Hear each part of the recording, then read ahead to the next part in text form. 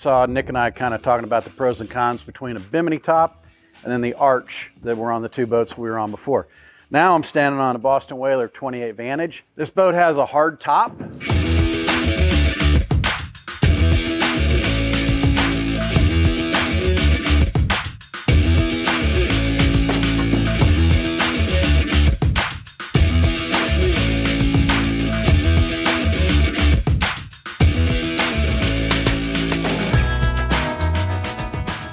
Notice how the support for this hardtop is on the exterior of the boat. So in a fishing situation, Nick's going to get into a T-top, which is more centrally located on the boat. So maybe I'm bottom fishing and I've got this big cockpit back here.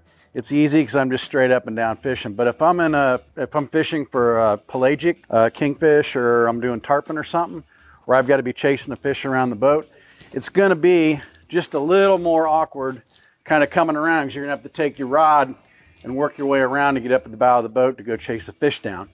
But once again, this is a Boston Whaler 28 Vantage. It's a great family boat. It's kind of a combo boat. It's not necessarily geared for the die-hard, hardcore fisherman, but it'll sure get the trick done. But once again, we're talking about shade and coverage.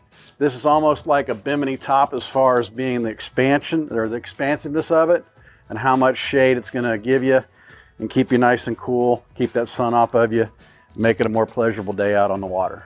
So Nick's coming to you next with the T-top. Now on all your center consoles, you're primarily going to see a T-top. A couple different directions that you can go with a T-top. This one's what's called a hard top, opposed to a canvas top, which is going to have your material up there that's going to be your canvas material. One of the downsides to a canvas top is it will have to be replaced eventually. That's why it's generally a more expensive option to go with a hard top, but it's going to last you for a really long time. Of course, it also gives you a little bit more fishability right here. You got these kingfish rod holders, that's what we call them, for trolling off the back. And when you have a T-top compared to your hard top, bimini, sports arches, it's really with fishing in mind. So you're going to get all that shade, but you're going to have that mobility to walk around the whole side of the boat. So like Keith was talking about earlier, you're fighting a fish, you need to run up to the front. Nothing is obstructing your motion around here as you're carrying a rod up forward. Your T-top, while it might not look like much, makes a world of a difference. Keep you out of the rain, give you a little bit of sun coverage, and it's amazing at the end of the day how much different you feel with just that little bit of shade, and you're also not going to sacrifice any of that mobility around the boat. Center console, fishing boat, T-top's going to be your best option.